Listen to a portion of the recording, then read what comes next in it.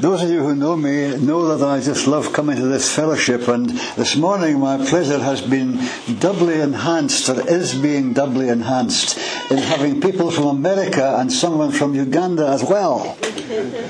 You see, I didn't tell you this before, but I am an American Baptist. Well, I know my accent doesn't quite fit, but I spent a year in America in 1956, and it was there that God finally pinned me down. I'd been half converted for years and years.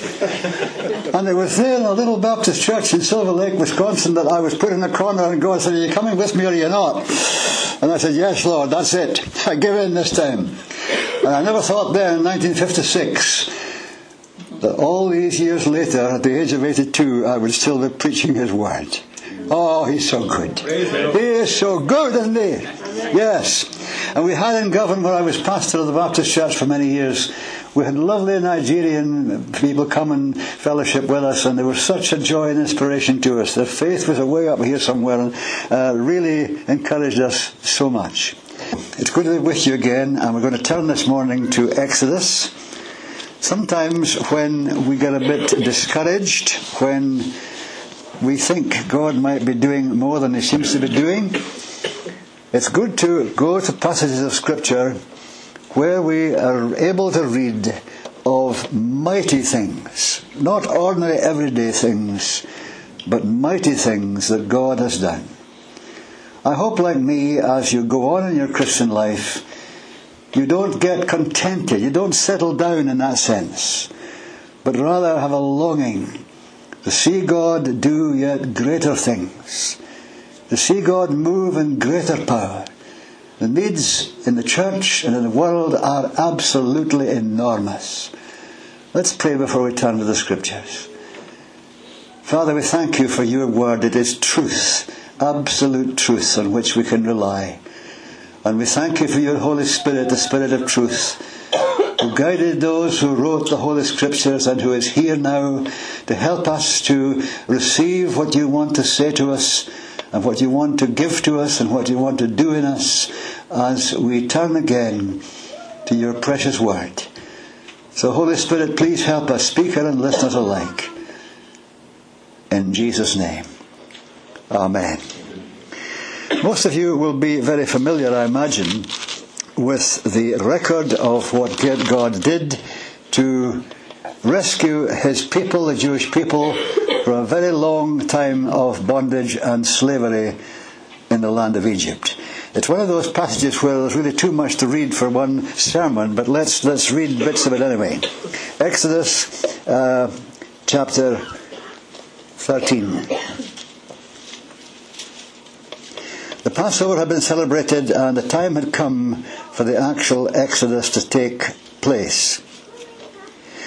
Verse 17 then of chapter 13 of Exodus. When Pharaoh let the people go, God did not lead them on the roads through the Philistine country, though that was shorter, for God said if they face war they might change their minds and return to Egypt. So God led the people around by the desert road towards the Red Sea. The Israelites went up out of Egypt armed for battle. Verse 20, after leaving Succoth, they camped at Esam on the edge of the desert. By day the Lord went ahead of them in a pillar of cloud to guide them on their way, and by night in a pillar of fire. Chapter 14. Then the Lord said to Moses, tell the Israelites to turn back and encamp near Pihahiroth, between Migdol and the sea. They are to encamp by the sea directly opposite Baal-zephon. Pharaoh will think the Israelites are wandering around in the land in confusion, hemmed in by the desert.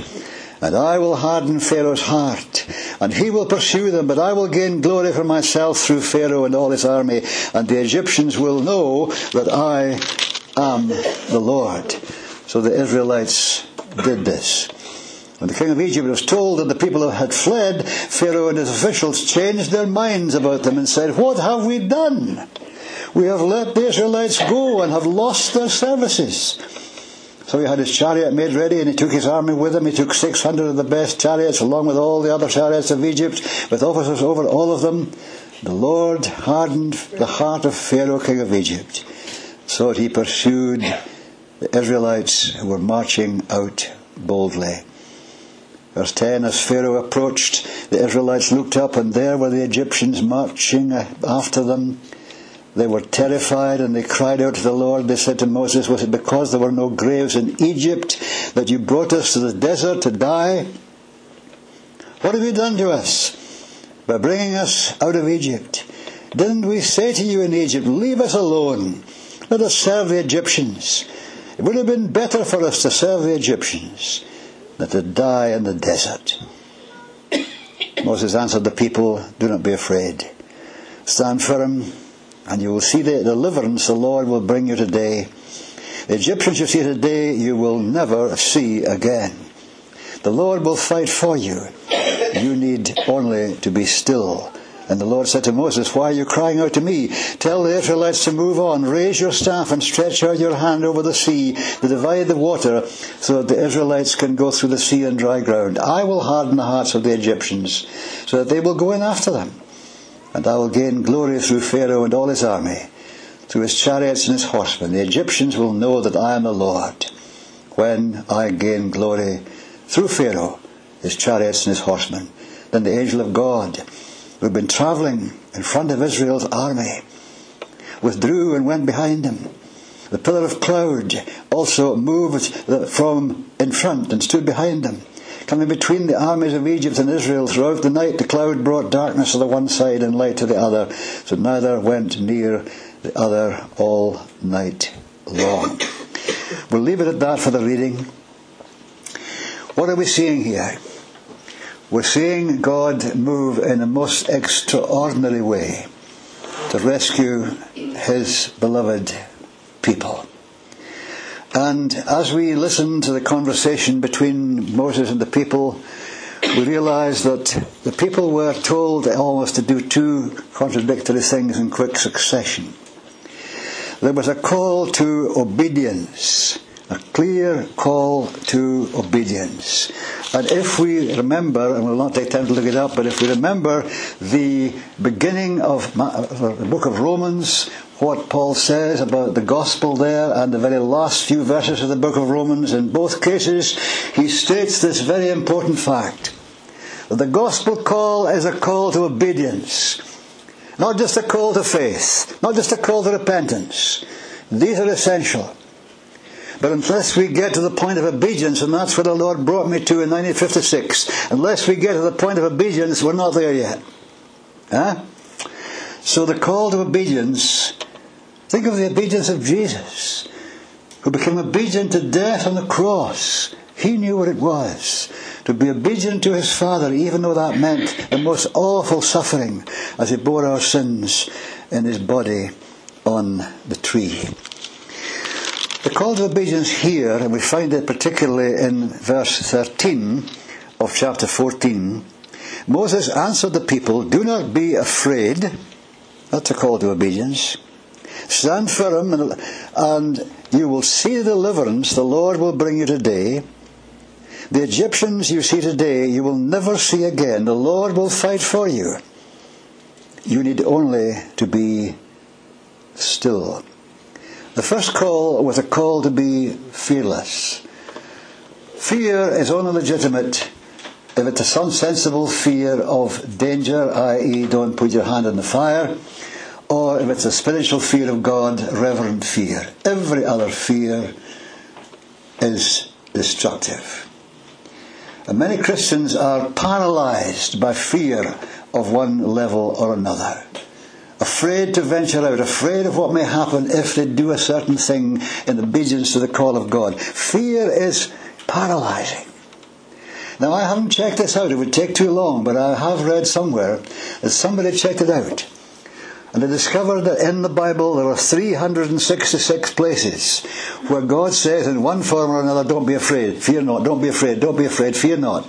That's pretty good. One for every day of the year, even for a leap year. I like that. That's how important it is that we don't give way to fear. God repeats himself over and over again. John tells us perfect fear casts out love. You see, we grow up experiencing perfect love casts out fear, we grow up experiencing all sorts of things that are frightening, and we live in human love situations where love is always a bit imperfect. But when we encounter the perfect love of God, the perfect love of God, the Bible says that drives out fear. And we need to make to that call to avoid fear a personal response. If you remember what we read in the book of Hebrews, the last chapter, chapter 13, we read these words, keep your lives free from the love of money and be content with what you have, because God has said, never will I leave you, never will I forsake you. So we say with confidence, the Lord is my helper, I will not be afraid. What can man do to me? I wonder if there's somebody here this morning who is facing an experience that is proving to be a bit scary. You're experiencing fear. Fear of the unknown is a very great fear. Fear of illness, fear of financial disaster, and so on. Is this a day when you have to say to the Lord, and say to other people as well, the Lord is my helper. He has promised, never will I leave you, never will I forsake you. So I'm saying today with confidence, the Lord is my helper, I will not be afraid. That's the personal response, the individual response. But we also at times need to make a corporate response. If we go to Psalm number 46, for example, and we find there some wonderful encouraging words. God is our refuge and strength, an ever-present help in trouble. Therefore we will not fear, though the earth give way and the mountains fall into the heart of the sea. And later on in that psalm, the psalmist writes, the Lord Almighty, the Lord of hosts is with us. The God of Jacob is our refuge. He repeats that again in the last verse. So our response to the threat of fear needs to be both personal and sometimes corporate. Because of who God is. Because of what He has declared He will do for us. We will not fear. I don't know how it is in the States, but we are living in a situation in the UK when our governments are more and more trying to intimidate us Christians and make us conform. Make us all be equal. And that includes viewing every religion as equal. But every religion is not equal. Every religion is different. And the great difference between all the other religions and the Christian faith is all the other religions start at the bottom and work upwards. Man trying to save himself and please God somehow or other. And the Christian faith which says you can't do that anyway, so don't try. Starts at the top. When God in His love and mercy sends His Son down to earth to lay down His life for us. No, we will not be intimidated by our governments as they seek to silence our witness in this nation. Be fearless. And secondly, stand firm. Stand firm. You see, if you're attacked by somebody, if somebody is approaching you and threatening you, and they're stronger than you are, and they might just hit you pretty hard, your personal natural inclination is to run away as fast as you can. But you see, that's not a Christian response. Our Christian response is to stand firm. We find it in Ephesians 6 and all the teaching in spiritual warfare. That when the battle's over, you'll still be standing. Not knocked out. Standing. Standing. Standing firm. Stand firm. Well, back in Psalm 46, God says, be still. Be still. And know that I am God. So there's a time to not rush about frantically trying to do something to solve the situation, but being still. Now that's something that most of us find incredibly hard to do, isn't it? I find it hard to do. Be still. But it's very often in these moments of stillness that God speaks into our lives and gives us a fresh revelation of who He is and how He cares for us, how He loves us, the power He has to help us, to protect us. Oh yes. Be still and know that I am God. There are many calls to obedience in the Word of God. And some are particularly important. And the one that I have underlined, I'm sure, a few times here before, is one that I seek to live by every day. It's Galatians 5:16, where Paul says to the Christians to whom he's writing, live by the Holy Spirit. An awful lot of Christians don't do that. They enlist the help of the Holy Spirit now and again, perhaps. If I'm reading the Bible and want to understand it, I better ask for the Holy Spirit to help me. If I'm doing some praying, perhaps I should ask the Holy Spirit to help me. Yes, of course you should. But live by the Holy Spirit means include the Holy Spirit in all your life, in all your waking moments. And I, for one, have found life much better that way. Much better that way. When we enlist the Holy Spirit's help, day after day, hour after hour, and doing different things. You see, if you're accustomed to enlisting the Holy Spirit's help daily, a crisis comes along. You're not stopping to scratch your head and wonder what you'll do. You know instinctively what to do.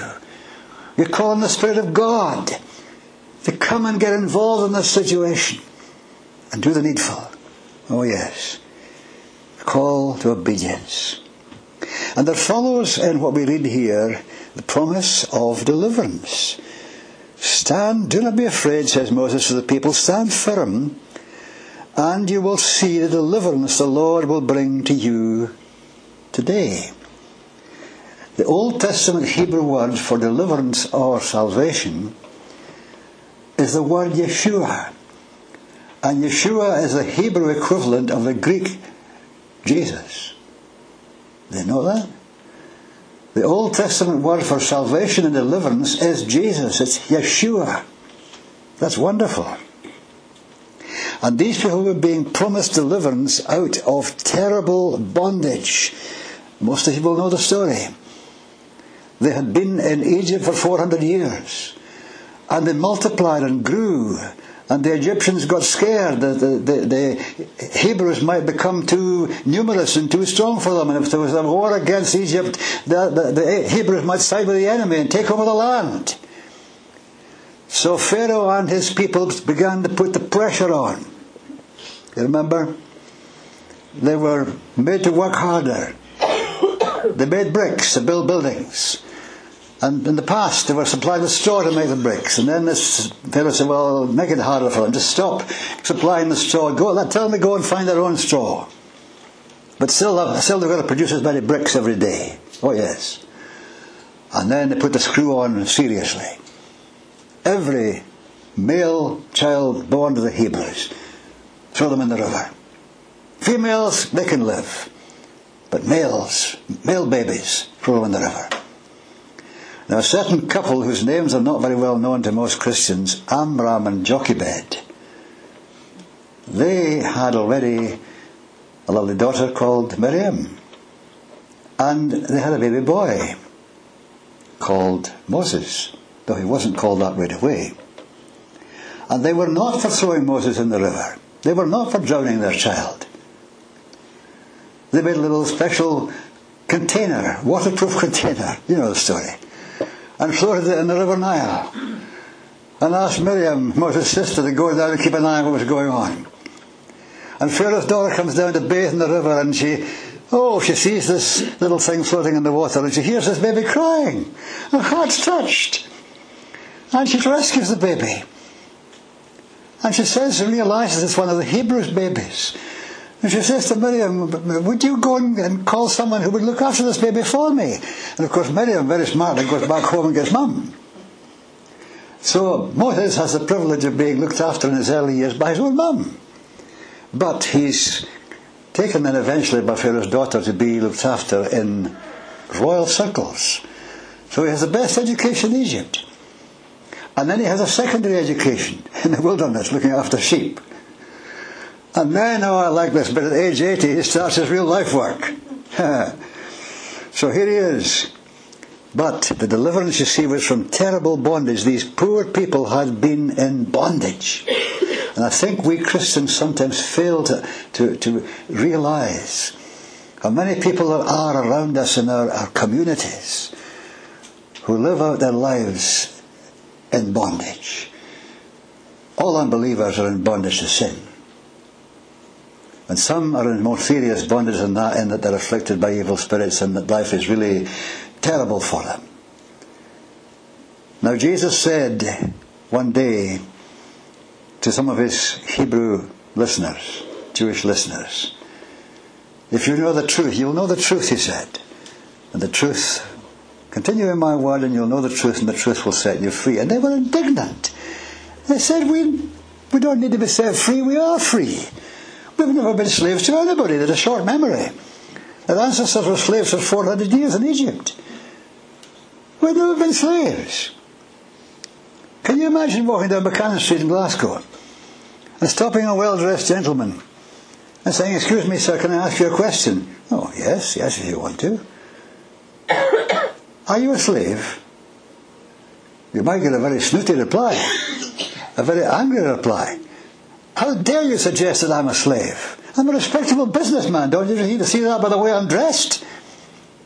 But Jesus said, everybody who commits sin is a slave.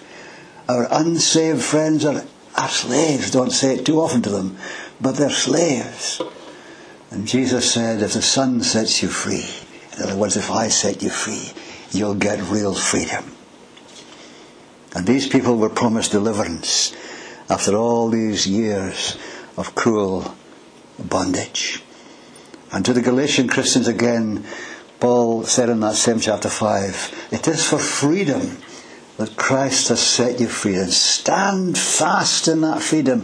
Don't lose that freedom. Move on in that freedom.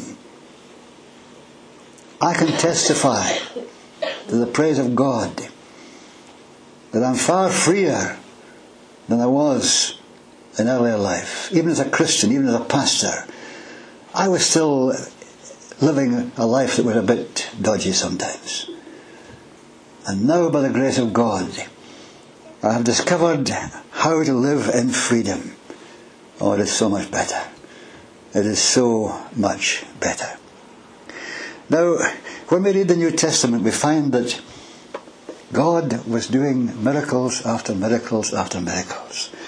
And in the gifts of the Spirit listed in 1 Corinthians 12, there are healings, there are miracles. And I sometimes wonder, why do we not see more of these things? Yes, they occur occasionally, but why do we not see more of that miraculous power of God? These Nigerian guys who were with us in the church in Govan, they believed God for miracles. I was a chaplain in the local hospital for many years, and there was a boy in that hospital who was little 6 or 7 years of age, and he was very badly damaged in his legs, and the hospital folk, the medics, said, well, he'll never really walk properly again. I told 2 of our Nigerian brothers about this boy, and they went down to the hospital, and they laid hands on that child, and they prayed for that child, and in 6 weeks he was out playing football. God still heals people, you know. I was mightily encouraged just last week, because Matty and Dennis, you know, who were here in this last summer with me, well, Matty's health is very, very poor, and I was visiting them, and she was talking about her various ailments, and she used one expression that I hadn't quite heard before or understood very well, a crushing feeling in her chest and so on. And I prayed with her before I left, and as I began to pray for her, I had really no great thought of ministering healing to her. It's one of those marvellous situations when the Holy Spirit seemed to take over and change my prayer. For I was praying things I hadn't meant to pray. And she phoned me the evening of the next day, and she said, Sandy, I've just got to tell you this. She said, that crushing feeling that I had in my chest, I had that for 5 weeks, and it's gone. Hallelujah. So Jesus does still heal. People do still experience miraculous powers at work in their lives. These people were being delivered out of terrible bondage and into tremendous blessing. Abraham had been promised 400 years and more before that his descendants would be enslaved in Egypt. God had told Abraham they're going to be enslaved in Egypt for 400 years, and at the end of that time I'm going to come and I'm going to deliver them. Talk about being given information in advance. That's really a classic example of it. And they were rescued out of that terrible situation. And the Father sent His Son to be the Saviour of the world, that you and I might experience deliverance from sin and really, really live as Paul says we are living. He says we are more than conquerors through Him who loved us. And that's the way it can be and should be and is meant to be. The call to obedience, promise of deliverance, and the activity of providence. My mother's generation did not always use the word God to describe God. They would sometimes refer to God as providence and talk about not tempting providence. Oh yes, well, we knew what they meant. Providence, the activity of providence, because they were told by Moses, their leader, listen, the Lord is going to fight for you. Are you facing a situation that you can't handle? Well, here's the good news. The Lord wants to fight for you. He wants to help you to the extent that He's fighting your corner. This was begun, you see, long before. Back in Genesis chapter 15. There is the Lord speaking to Abraham and saying, know for certain that your descendants will be strangers in the country not their own, and they will be enslaved and ill-treated 400 years. But I will punish the nation they serve as slaves, and afterwards they will come out with great possessions. See, what God did in Moses' day was not a hasty decision. It was not some afterthought. It was announced to Abraham all those centuries before. And the fact is that God works in advance to bring blessing into our lives. The very birth of Moses, Hebrew women were having babies all the time. One more boy is born. But he's special. He's marked out for a unique ministry. And in a sense, every one of us is special. We are unique. No two of us are the same anywhere in the world. And when we sense that God has taken the trouble to make us uniquely different from everybody else, does it not kind of suggest that just as we are uniquely different people, so we will have uniquely different privileges and responsibilities in the purpose of God throughout our lives. This activity of providence was begun long before Moses' leadership was going into action to rescue the people and lead them. And it continued long after, throughout the years in the wilderness, and right down to the day when the Jewish people were planted again in the land of Israel. I don't know what God is saying to you this morning, but I hope He's encouraging you to believe Him for greater things. The Bible says nothing is impossible with God. Nothing is impossible with God. And I, for one, want to live in this realm of impossibility. Impossibility transformed into possibility. Because God is with us. God is for us. God is our refuge and strength, a very present help in trouble. Therefore, we will not fear. Let's pray. Father, we thank you today that you have not given us a spirit of fear, but of power and of love and of a sound mind. And we ask that you will teach us more and more to live in the victory of Jesus, to live by the power of your Holy Spirit, to live by every word that proceeds from the mouth of God. Take us forward in what remains of life for each one of us, desiring and determined that by your grace and with your help, we will live victoriously, we will live effectively, and be serving you as you would have us serve you in our generation. In Jesus' name.